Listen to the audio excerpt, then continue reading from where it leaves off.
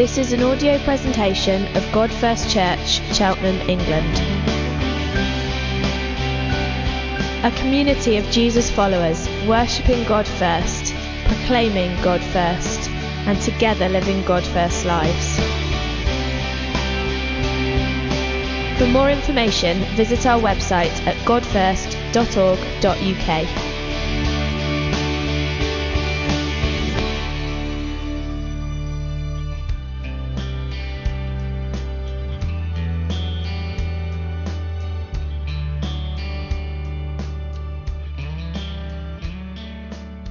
Last Monday, we kicked off our advanced theology course evening, and we were reminded by Andrew Wilson that when God speaks to Adam and Eve, and then also to us by default, he gives them a mandate to fill the earth with God's glory. Lovely how that's been coming through this morning.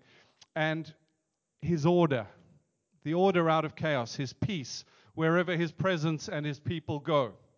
And we found that such a helpful prompt in kind of considering what are our responses in a time like this.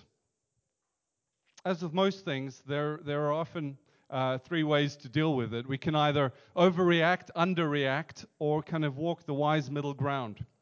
The wise middle ground would say that if you're under 65, physically healthy, no underlying health conditions, that you're probably fit and strong enough to handle this as any normal flu and winter would bring.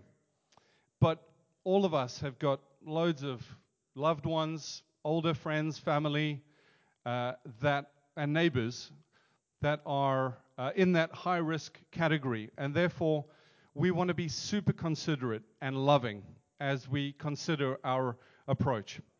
We don't underreact. We don't continue living as if nothing has happened. I think that would be foolish. We listen to our God-given experts, our government officials. We listen to them. We follow their advice. We change our patterns of behavior. That's particularly tough. I think the elbow bump rather than the hug for guys like me is super tough. So please be gracious to me. I'll go in by default for the hug. Push me away. Lovingly, clearly. But we wash our hands loads.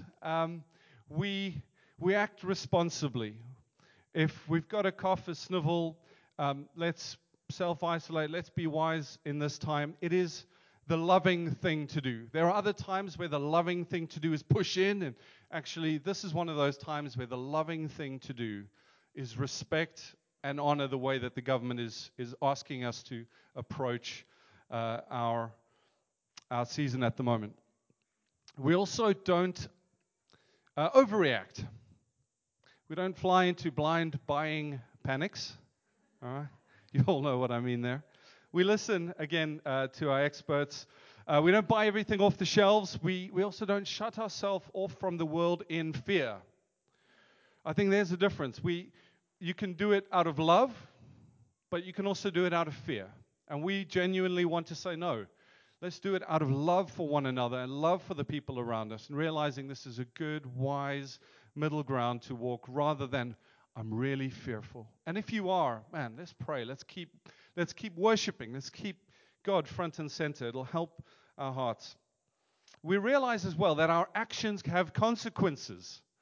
I found myself spying people's shopping carts as I'm shopping, going, what are they buying that I'm not buying? And you think, whoa, where does that come from?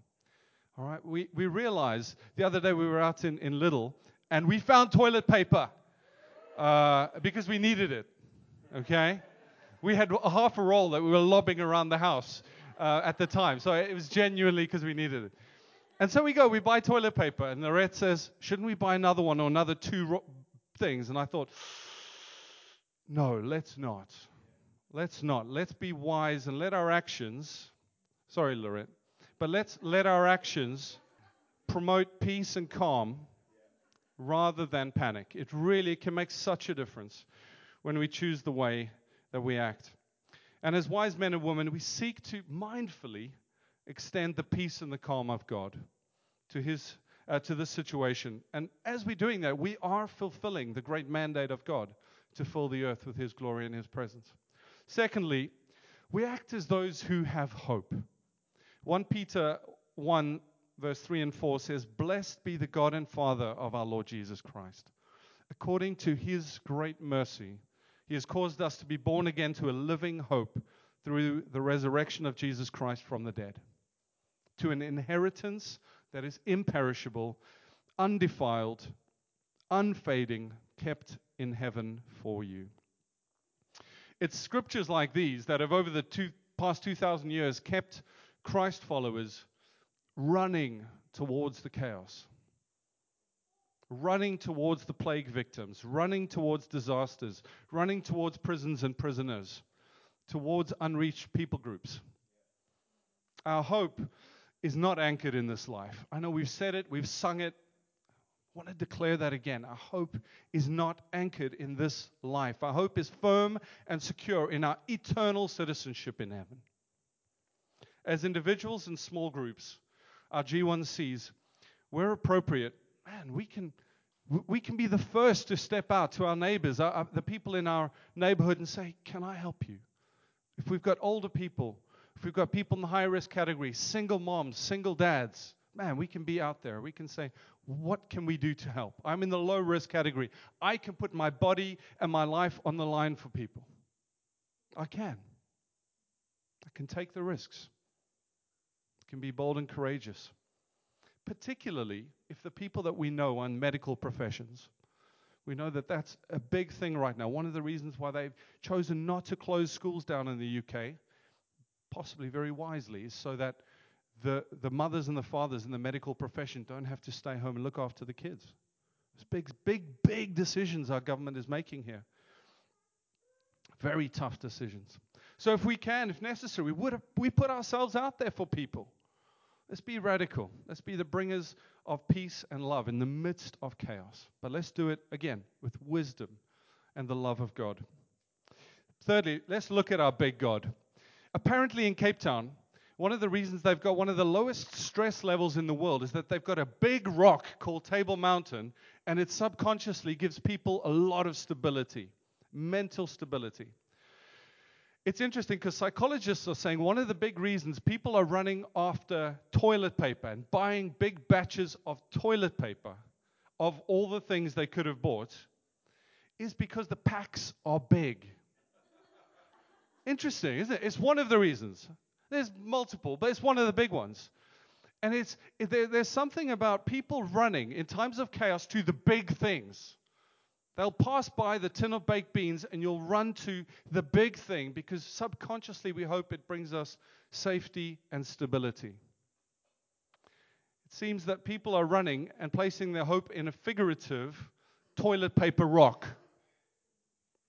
Hebrews 12 encourages us that in order to live God-honoring lives whilst we go through these tough, severe challenges, we can continually look to Jesus, who's the author and the perfecter of our faith.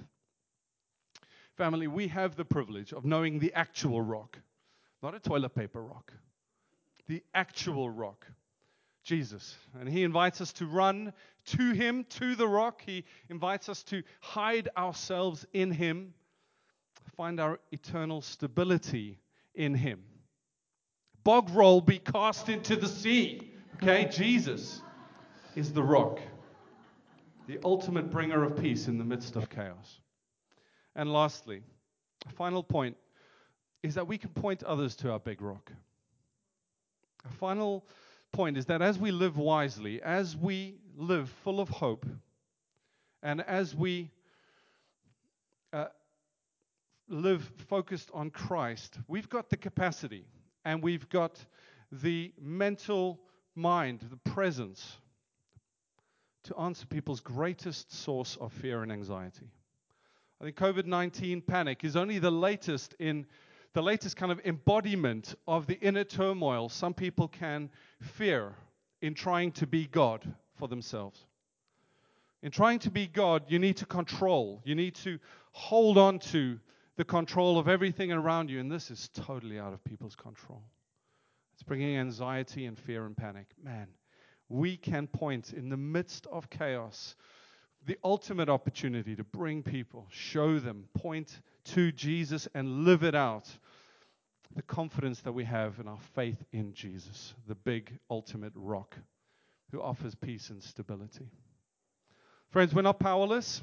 We serve a mighty, powerful God, as Naomi also mentioned, our songs have mentioned. And He longs to be with us and our family and our friends in this time. And I'd encourage you, when we're meeting in our small groups this week, when we're together, when you just have your quiet time, pray. Prayer is the thing. Even President Trump tweeted out, "Nation, pray." Prayer is effective and powerful. Helps our hearts, helps the people around us. Man, God is mighty.